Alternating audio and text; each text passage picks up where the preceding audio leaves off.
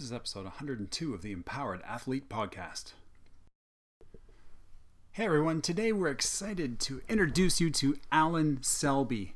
Alan is a strength coach with the Calgary Flames in the National Hockey League. And of course, Kari and Alan are going to geek out on all kinds of strength and conditioning stuff. But what's really exciting and interesting to hear are his experiences working in the trenches in the NHL, the behind the scenes stuff that no one knows about going on behind the bright lights on the ice. We hope you love this interview with Alan, and don't forget, check the show notes for the Team Canada Volleyball jersey giveaway we have going on to celebrate our 100th episode of this podcast. Thanks for tuning in, enjoying the show, and we will see you soon. Welcome to the Empowered Athlete Podcast, created to support athletes in their pursuit of excellence and inspire others toward their best lives. Hosted by Kari Schneider, coach to top performers in sport and life, and Paul Durden, former national and professional volleyball player.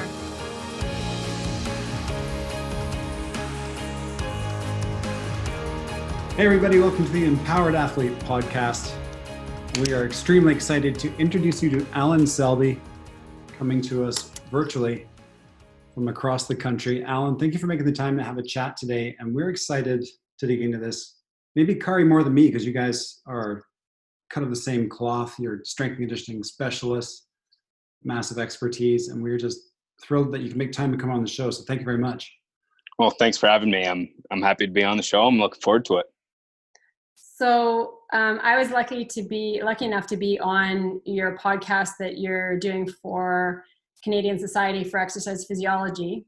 So clearly, if you're going to take the extra time to do some side work like that, then you are passionate about what you do. So how did you derive this passion for, you're now the assistant strength coach for the Calgary Flames. The head strength coach is Ryan Van Asten, no? Yeah.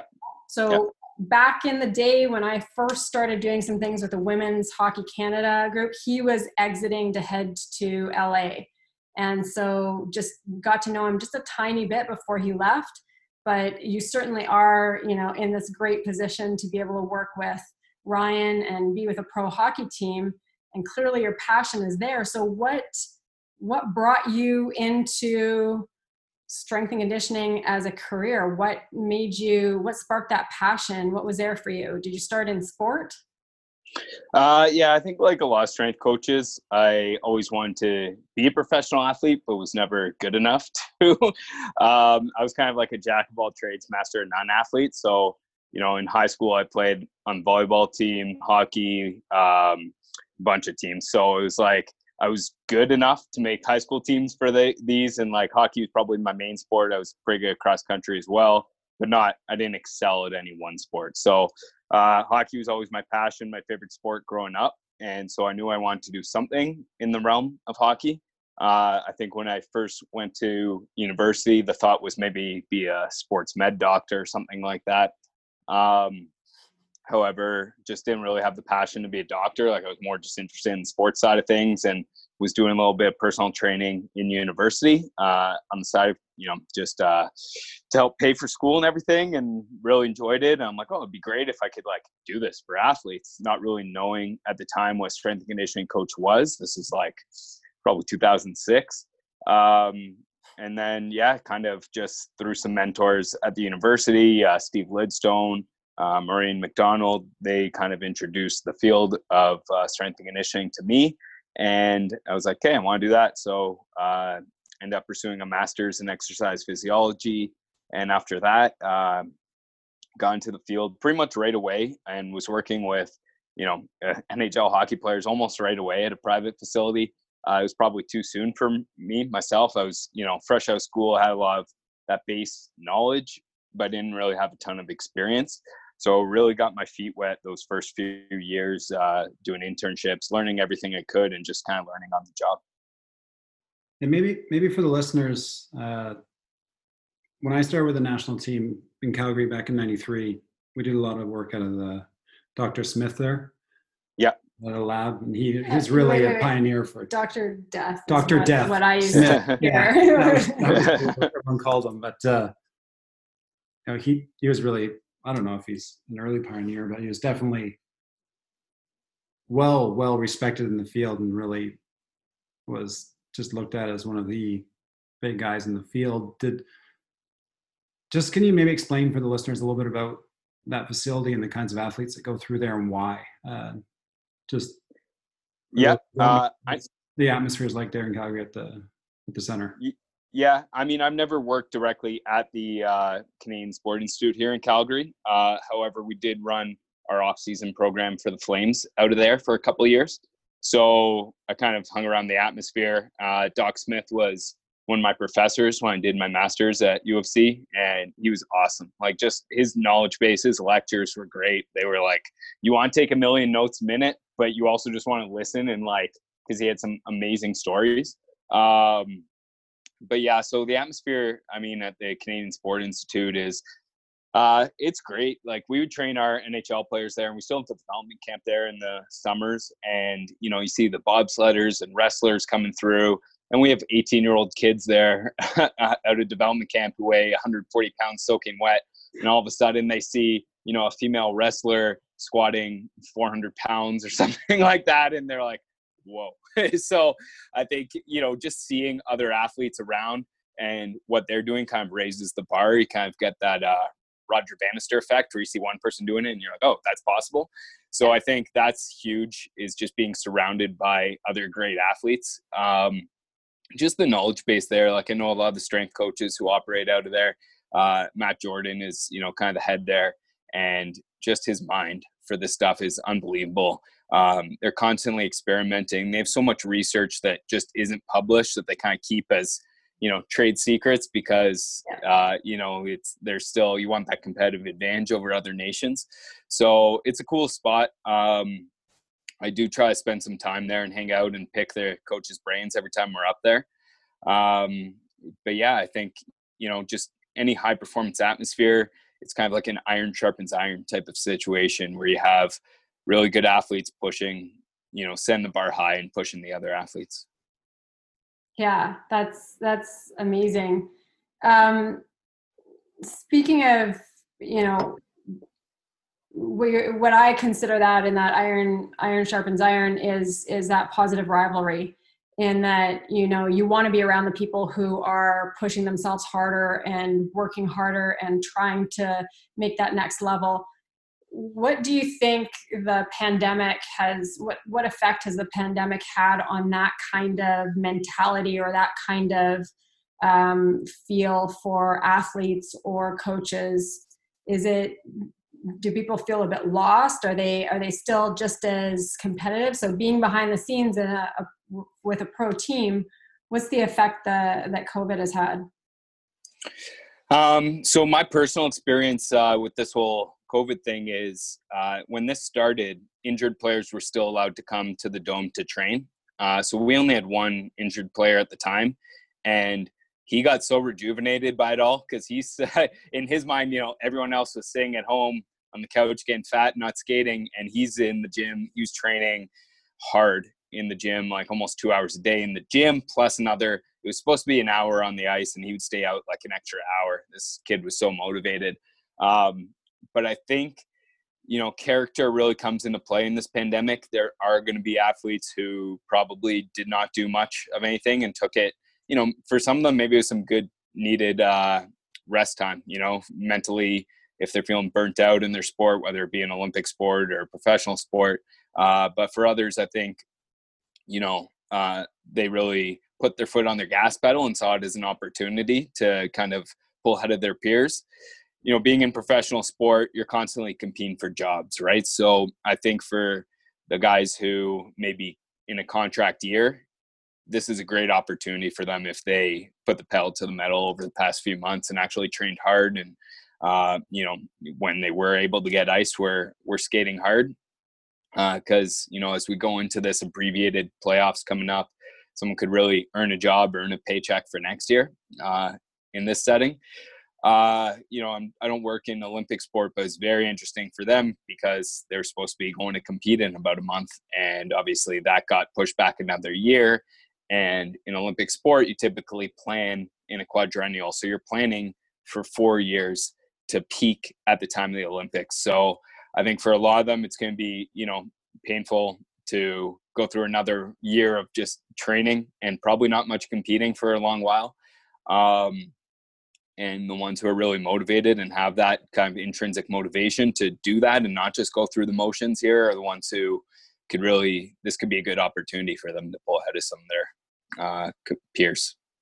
We've spoken with a few athletes who have qualified for the Olympics, and there's a few of them who were dealing with long-term injuries or had a recent injury who this is perfect for their scenario. It gives them that edge. They were that, dark horse in qualifying for the Olympics, and Canada maybe in their field, whether it was pentathlon or fencing or whatever, this can give them that extra bit of training. And then there's others who wanted to retire on this Olympics, and it's that question of, do they delay their life or prolong their life? And then of course, as you're pointing to, there's the periodization for a quadrennial.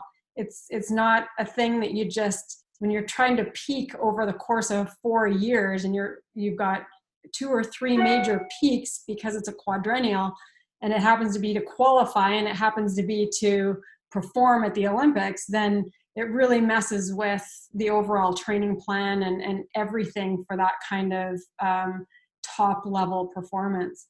So yeah, that's a tough thing. If you came from a jack of all trades kind of scenario, I felt like I was that way. I could pick up a lot of different sports, figure it out. He had a lot of sports before he specialized into volleyball. But, if you take a look at all of that, now that you're coaching young athletes coming through, do you feel that they're getting as much of that range or that breadth of trying different sports, or are you seeing, like I've been seeing, that there's a lot of one sport and not a lot of a bunch of other sports? Yeah, I mean, we just talked about that book Range on our podcast, how you're reading that, and I read that a while ago, and then that got me kind of interested. So I remember like informally polling some of our players, and this is the elite of the elite. So these are the guys who made it, and it was interesting to hear. Like, I was talking to Sean Monahan, and he was saying in summers he played a lot of lacrosse. Didn't play hockey year round. He'd put his bag away. And there's other guys who did kind of specialize from a really early age. I think, you could kind of do it either route. You see people who specialize early and burn out, and then there's others who become elite in their field. I think it's really, if you're trying to prove a point, it's easy to find the anecdotes to support that point.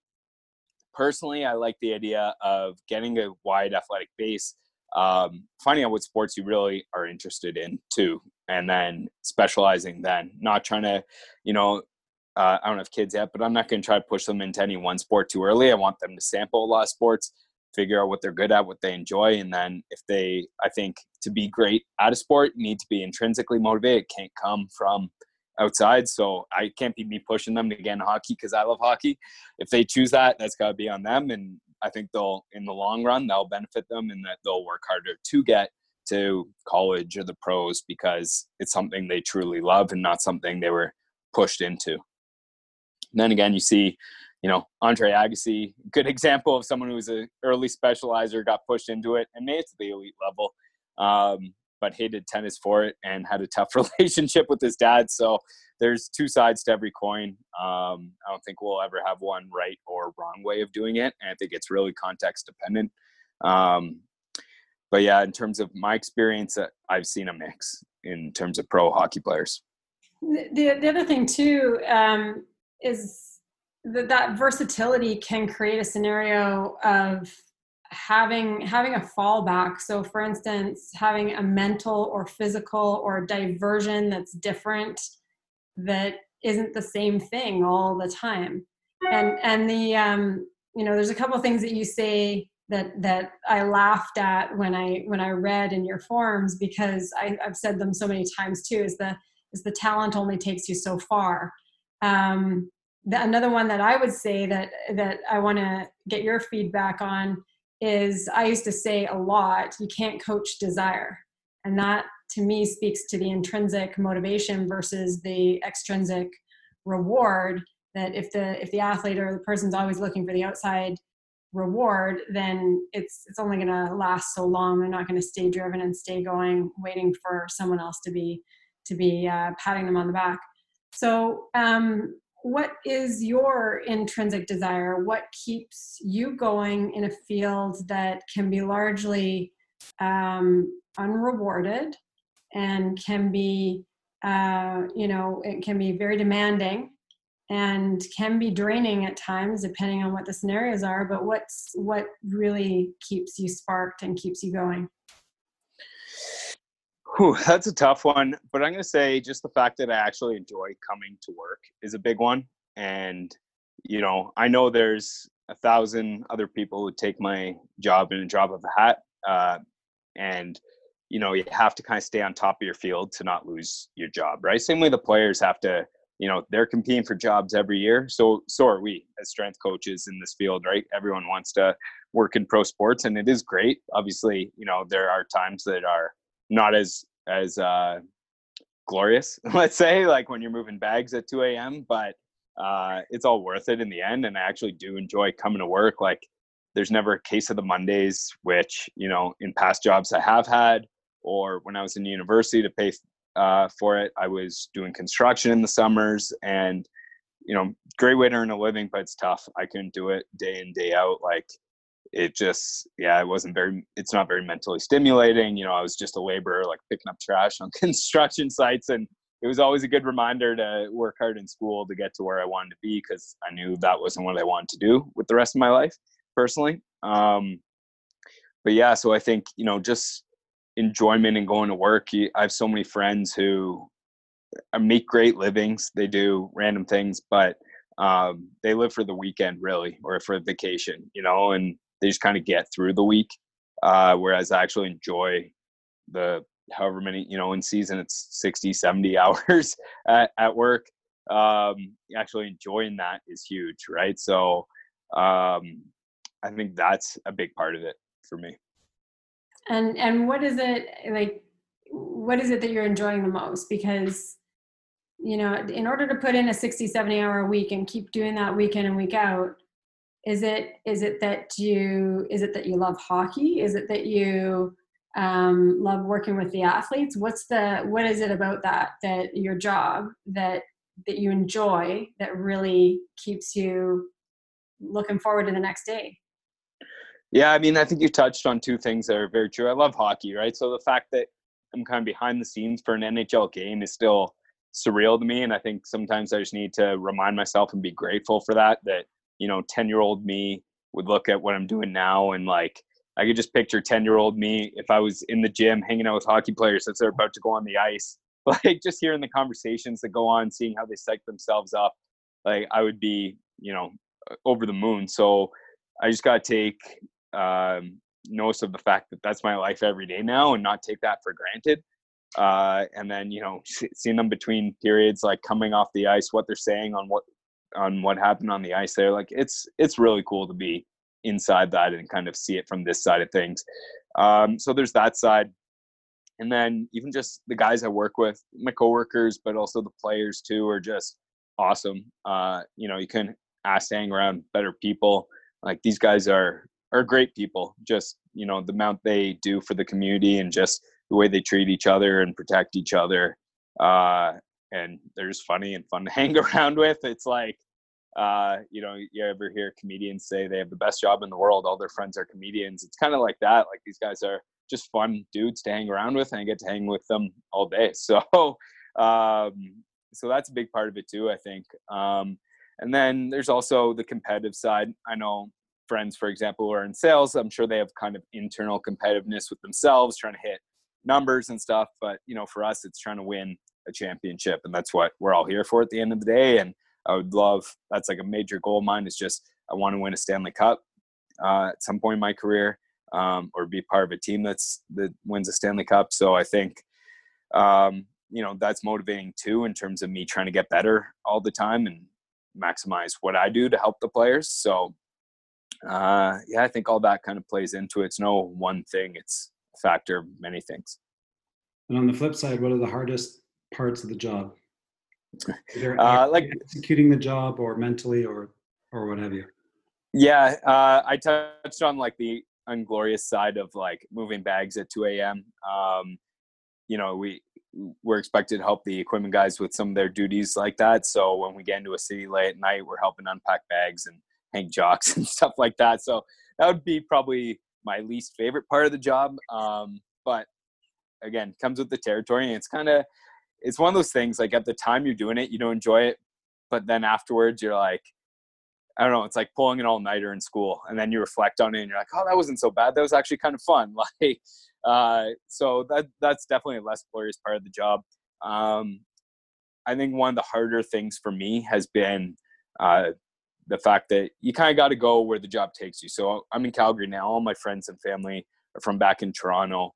I've had many friends get married over the past 4 years that have been in pro hockey and haven't been able to attend their weddings, you know, nieces and nephews born, stuff like that I'm not around for. So I think that's probably been the hardest part for me, is just not being around for special events between friends and family, and not having that flexibility that other jobs would afford.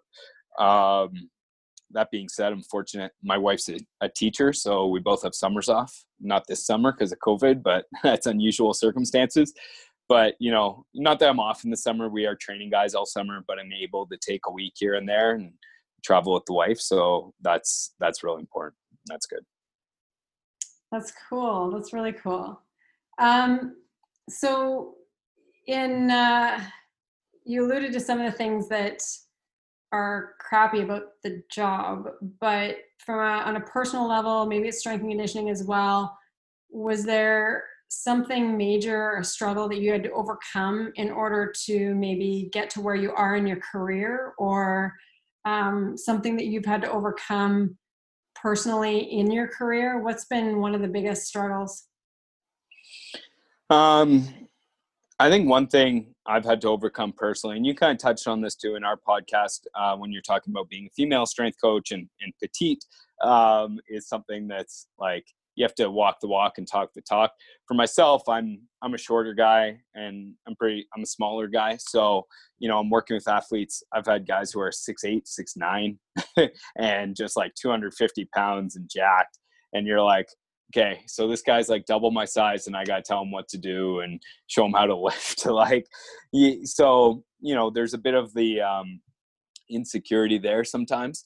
So I think overcoming that, but not in a way that comes off as, I don't want to come off like having a Napoleon complex or anything, but you want to be confident and, you know, show that you can help the players, and help them get better and show that you know your stuff. So I think that's been a bit of a challenge. Maybe it's more in my head than it actually is, because, you know, I've worked with these guys who are 6'8", 6'9". Never have I gotten the sense from them that they're like, who is this guy? No, you know, so yeah. I find hockey players are pretty respectful that way. But yeah, I think internally, at least, that's been kind of a challenge for me.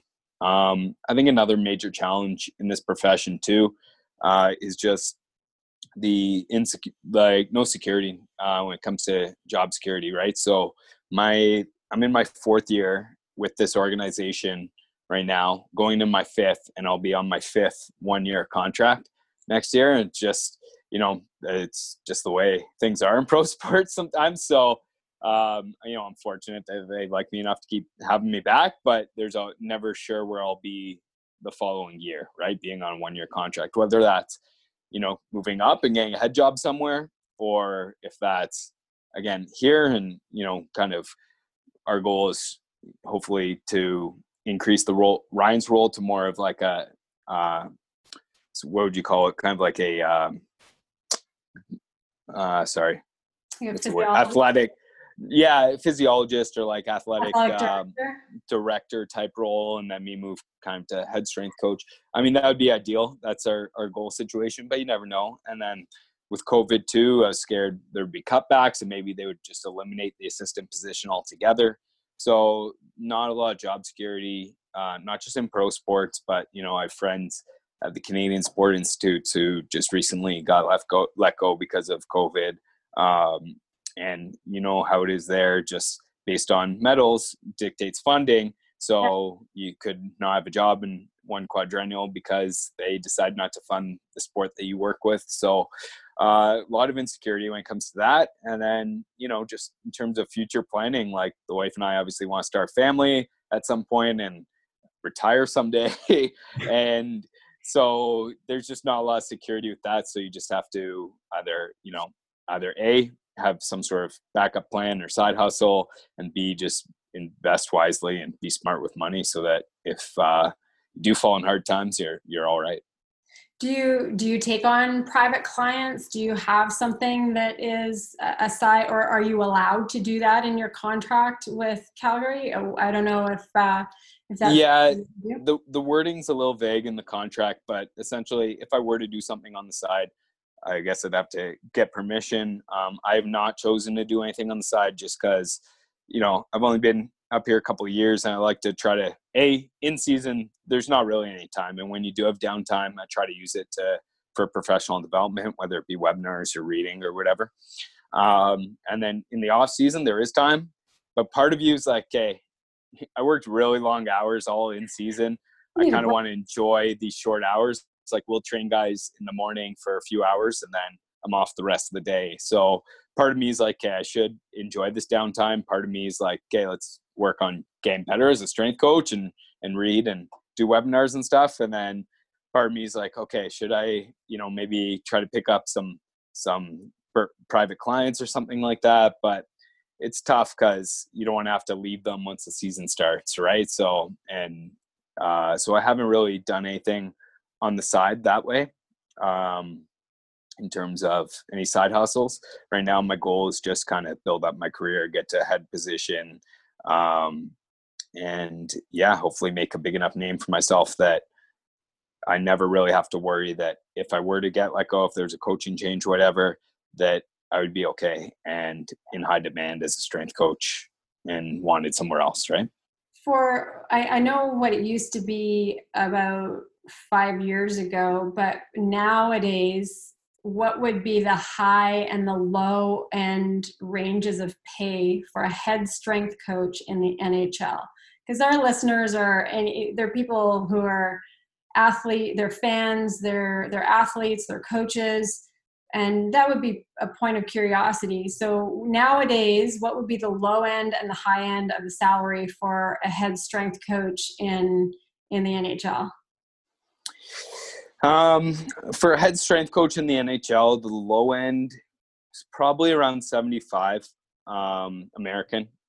I would say the top guys who are still labeled strength coaches are probably around 200. In terms of athletic director or whatever, it's called so many different things nowadays, performance director, head of sports science, whatever. That could range a lot, anywhere from probably the low 100s to the low 500s, depending on the organization. In the NHL, I'm sure, you know, football probably could be $750,000 or more. So there's a wide range. It really depends on the organization you're with and your year's experience and your title, because, you know, there's a wide range of, for example, Ryan's our head strength coach, but he really serves as like a performance director, right? There's a lot more than what just a strength coach does. He's not making shakes. He's overlooking all our sports science and stuff like that too. So, and periodizing and going deeper in terms of what the demands of the physiology is specifically for the athletes. Yeah. Yeah. I think one thing people don't realize too is just like how much work strength coaches put in that isn't formally part of our work, right? So, you know, whether it be researching some sort of like load management thing, whatever, it's part of our work, but it isn't. You know, it's kind of expected you do that and you get that knowledge if you want to be good at what you do, but you're not getting any credit for doing that, right? It's something you just have to do as part of the job, and you have to always be looking to get better if you want to, you know, keep that competitive edge. I look at strength coaches who have been in the league like, you know, 20 years maybe, and to them, if they didn't stay on top of it with like all the technology that's so prevalent now, like catapults and force plates, like you can't keep up. You know, they're going to hire younger strength coaches who know how to do that. So I look at the guys who have been around that long and they're really the guys who are able to adapt and are always looking to get better. And I'll do these, there's a lot of Zoom webinars going on right now because of COVID, and I'll go on and see these guys who are in their 40s and have been in the NHL for years and years. And I'm like, that's what it takes, right? You have to constantly be looking to get better. You can't just think, I've been doing this 25 years. I know what I'm doing. It's not going to change. So easy on the people who are in their 40s, eh? Yeah. So, I'm not an ageist. So on that note, on the technology, on the pivoting, on the adapting, for our listeners, do you have some key tips on some of the favorite things you like to use right now, whether it's an Oura Ring or a Whoop or a Force platform, or what are some of the things that you're just kind of excited about when it comes to technology or tracking or whatever that's been working well for you and the Flames and the athletes? So the main two pieces of technology we use on a daily basis, we do force plate testing every week on the guys.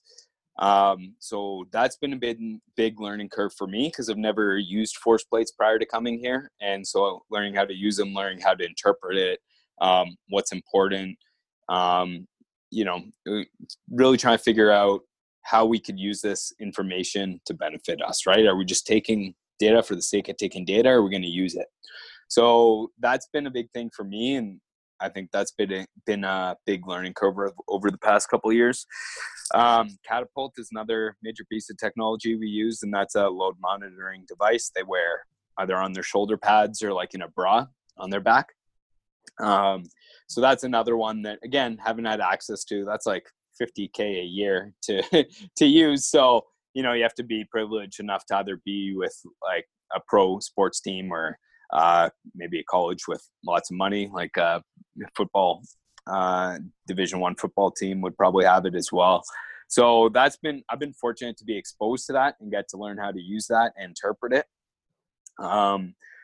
In terms of like Oura and Whoop, we haven't used that much on individual levels. We have certain guys who have used it.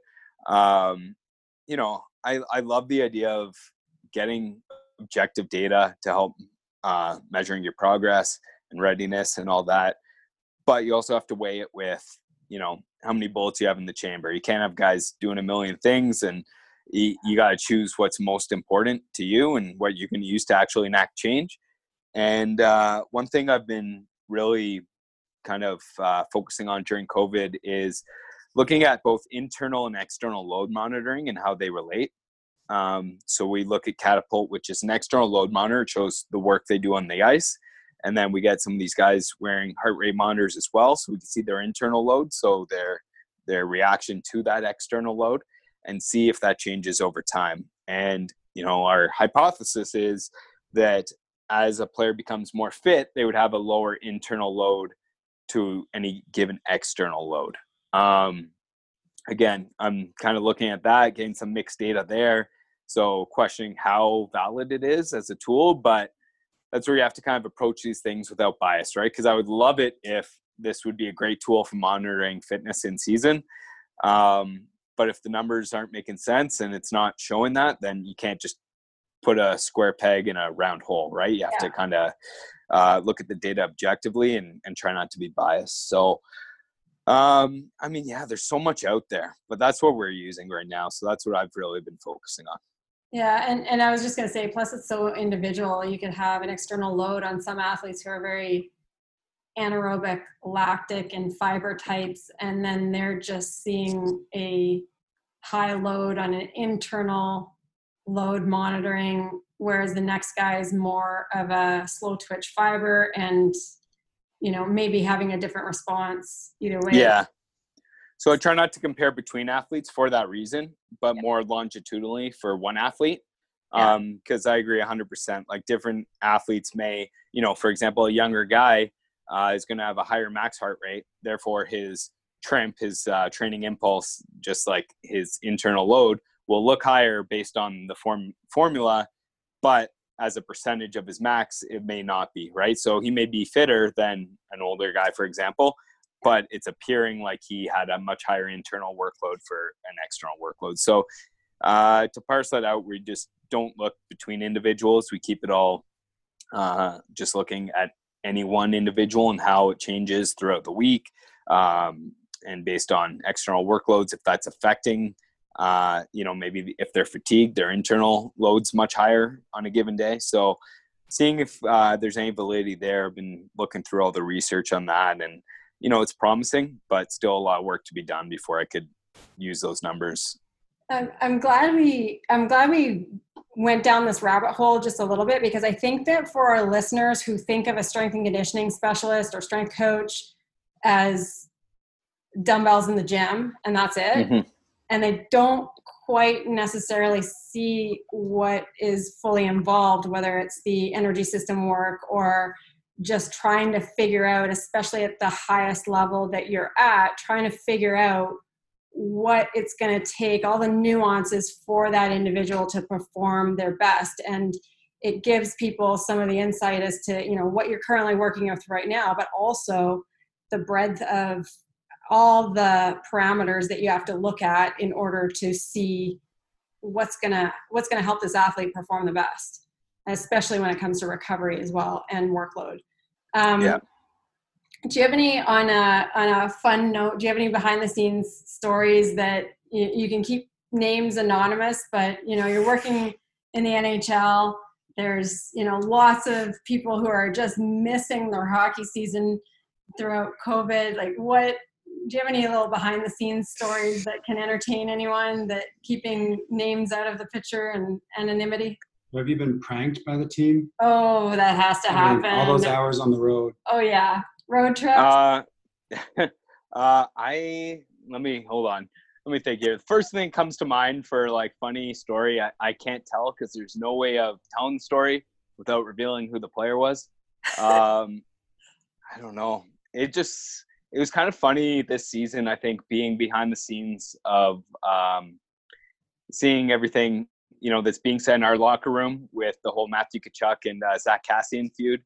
And I'm also friends with the Edmonton strength coaches, and just they'll text me and chirp me and stuff. And so just funny, like, obviously you're biased for us. I'm obviously going to take Matthew's side in that whole feud. And obviously Edmonton, they're going to take Zach's side. Right. So it's been funny just seeing that and how the players will react to situations like that.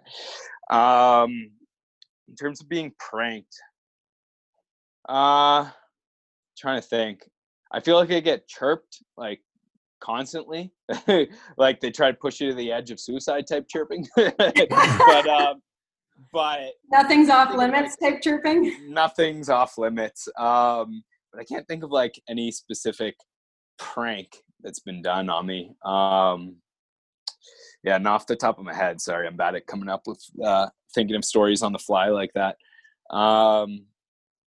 But yeah, sorry. No worries. I'm not great at thinking of stories on the fly. How about on the road though? Like let's just wrap up with a few personal fun questions. On the road, what's your favorite time passing activity? Like, do you have a certain video game? Do you read certain books, podcasts? Like how do you pass the time when there's travel logging that has to happen? I know like you put a lot of hours on the road if it were a regular season, obviously, but what's there for you that way?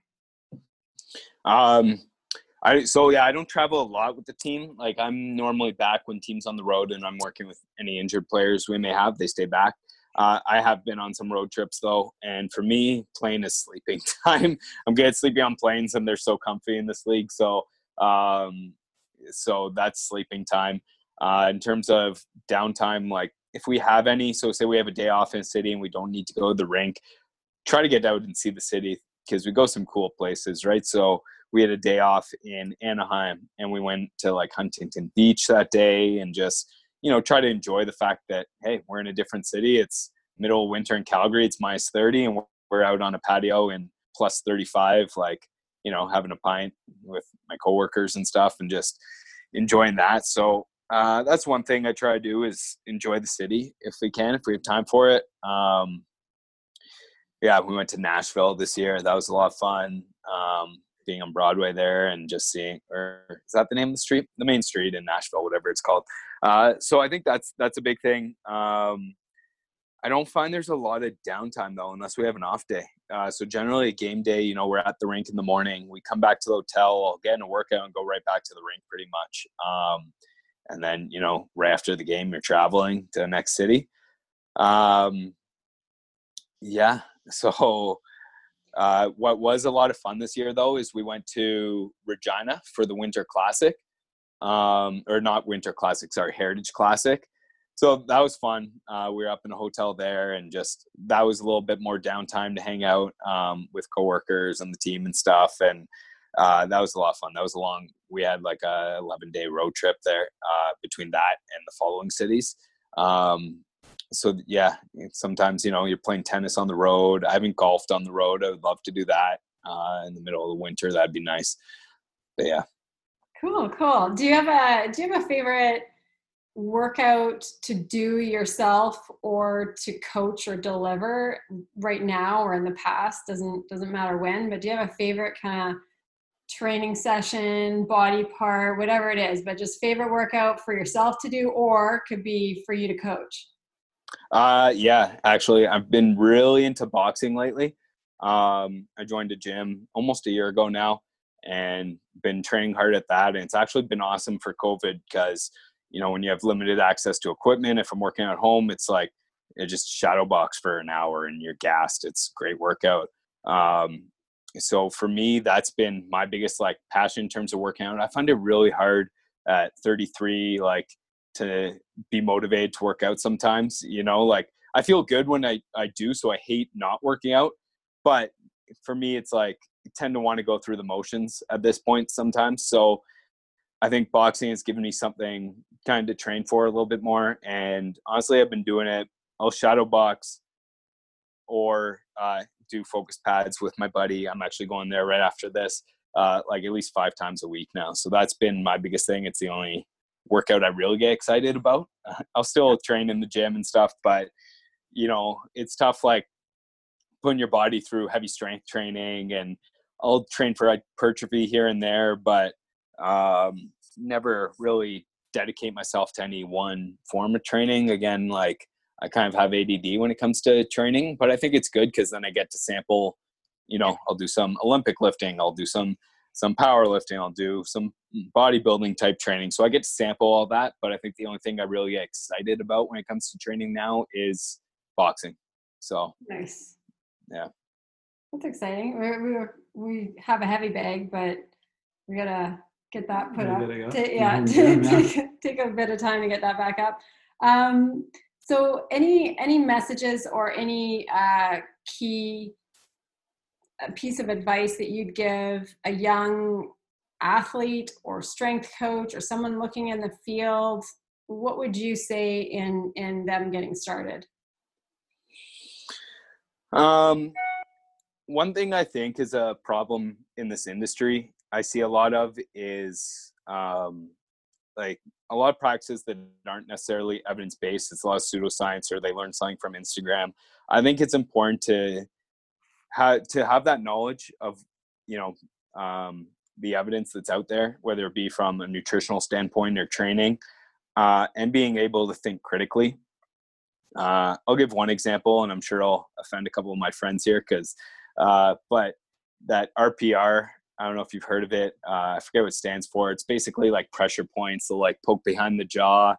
And there's something, I don't think there's any or a lot of data to back that. And, you know, I've had it done on me and seen no difference, but they'll try to sell it like, okay, I'm going to rub you behind your jaw. See how much stronger you feel, or see how much better you feel. Doesn't your glute feel like it's very leading? So I just found like that's one thing people easily get sucked into, and there's a million others. That's just one example.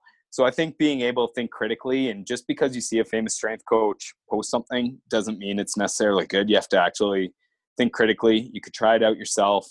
But I think there's too much pseudoscience going around, or people quick to hop on certain trends.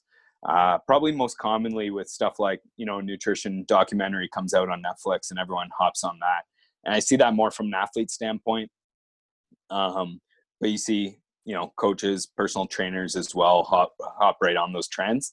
So I think you need to be able to think critically, identify biases, because everyone's going to have an agenda. We're all biased, and you have to, and not just identify biases in others, but try to identify your own bias. Yeah. And, I've caught myself being biased on many subjects before, and just trying to look at it with an objective point of view. So I think, if you're able to do that, I think there's a bit of like rebellion against science-based nutrition and training, which I don't understand, because it's our best tool for finding out the truth, right? It's the most objective looks. It's not perfect by any means. There's bad science and cherry pick science and all of that, and science will contradict previous science, but that's what it is. It's constantly learning. And I think when you say, oh, I did this and it worked for me, anecdote's tricky because you're rarely controlling all the other variables. And typically if someone switches something in their training or nutrition, there's a heavy placebo effect as well, right? So I'm a big evidence-based guy. So I don't like seeing people, try to say oh, I went keto, so everyone should do keto. Yeah. I think you need to find what works for that person. I think there's a lot of individuality in training as well in nutrition. So, just trying to take an objective look and think critically. Yeah, and it's even trying to teach our kids, question everything. Everything. It doesn't even every piece of science out there needs to be questioned. That's validating something that's already been researched. So question everything, and it's like you said, it's what works for one person doesn't mean it's going to work for the next person. So you're going to have to figure some things out on your own as it is, along with what's already been validated. So Yeah. And you had mentioned on our podcast, you're looking a lot into the psychology of change and all that. Keto may be great for one person, but it's not the only way. There's 1,000 ways to skin a cat, right? So you got to find what works for you and will work into your lifestyle. Exactly. What will work in your lifestyle. So, I'm picking on keto here. It's great because it's worked for some people, but it's nothing magic, nor is intermittent fasting, nor is, Olympic lifting. They're all good tools, and they're all just, you need to have a lot of tools in your tool belt, but you need to find what works for you in your context, right? Yeah. And they're all tools. They're exactly that. So this is weird for me because I'm hearing Kari's philosophies in a male's voice. You guys speak the same exact language, and it's so true that the red flags come up when you're getting training advice or nutritional advice that is the only way to do it, or that it works for everybody, because it's absolutely doesn't. It's you both present that methodology in the way you train somebody of, I've got 100 tools I can use here. What's going to get the best result the fastest in this case for this? Yeah. And it's going to be something completely different for the guy next to him. So I think bang on with just saying, think critically, try things out on yourself, but be a scientist about it. Test, don't just try something for a week. Control as many variables as you can and see how you feel, and to have that approach. And I think that's how you're most successful. Actually, so great point on that. So remember I was saying I do force plate testing. So I do it on myself every week before I test the guys. I'll jump on the force plate. And from January till March, I was doing more kind of hypertrophy style training. And my jumps, my peak power and takeoff velocity, went up way more than it has during any strength or power phase I've done, which is, counterintuitive to what you would believe to be true. But again, that's why it's important to experiment on yourself and see what works. And again, I'm not going to jump on that and say everyone should do hypertrophy because I got more explosive doing it. I know there's probably other factors at play as well, and I'm one individual. But you got to, like you said, you got to experiment on yourself and see what works, right? Totally. And to that point, this is just, these are just, they could be outliers. Who knows what? I put a football player on a hypertrophy cycle in his customized programming, and specifically to create more resilience, some more, fiber breadth, all of those things that you want out of a hypertrophy cycle. And his communication back to me was, I love this cycle. I got so much, he didn't necessarily gain size. He's a small guy. He's like, I got so much stronger. I feel so much more powerful on the field. I'm like, that wasn't even the purpose of this cycle, but yay, like glad had that happen for you. But and that's why it's not always going to be exactly what it's supposed to be or what you think it's going to be. So to even guarantee or to think that it's always going to be just like this, it doesn't make any sense. But absolutely, I agree. Yeah. Well, this has been a blast. On a final note here, do you have any books that you recommend? Well, we want to know books you recommend, favorite movies, and podcasts that you would recommend right now. Well, I gotta recommend your podcast. Podcast, right? But your listeners obviously know about that already. So I find, actually, I know it's kind of cliche, but I really enjoy the Joe Rogan Experience, especially like just his ability to keep up a 3-hour conversation with everything from a comedian or MMA athlete to like a university professor of, brain neurology, whatever. Right. So I enjoy that just to kind of get out of the sphere of, although he does do a lot on kind of nutrition and stuff like that, but to get out of the sphere of strength and conditioning. In terms of strength and conditioning specific podcasts, one I've been listening to a lot lately is the Mark Bubbs podcast. He has a great book, so I'll use that as my segue into recommended reading. So my professional recommended reading, I did enjoy his book, Peak. So that was Mark Bubbs' Peak. One of my favorite books of all time, I'd say, is what's it called? Michael Shermer, The Believing Brain. I think that's really good. I really enjoy Michael Shermer's stuff. Again, it's nothing to do with strength and conditioning and everything to do with strength and conditioning at the same time and performance. So I really enjoyed that. Podcast, book, and movies. The Departed and Shawshank are tied for my top 2 favorite movies all time. But if I'm going comedies, I gotta go Dumb and Dumber, and Superbad probably is tied for the top 2. Yeah. Good choices. Yeah. I'm writing these down. Dumb and Dumber is such a classic, I swear. It never gets old. No. Like it aged like a fine wine. So you're saying there's a chance. Yeah. And Superbad is so awesome. That has come up so many times on this Dumb podcast. and Dumber, I know. We have Literally. so many Dumb and Dumber fans. Yeah.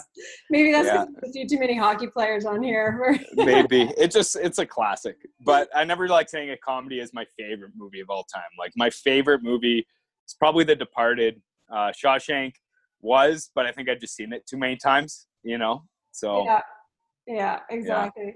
And do you have any charities you want to mention? And how can people creep you or reach you, or where are you hanging out?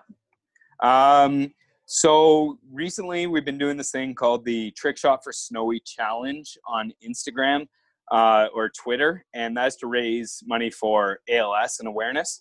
So kind of like the Ice Bucket Challenge, our assistant GM, Chris Snow, has ALS, and he was diagnosed just over a year ago and was given 8 to 12 months to live, but was put in an experimental trial that's worked great so far. So he's doing awesome.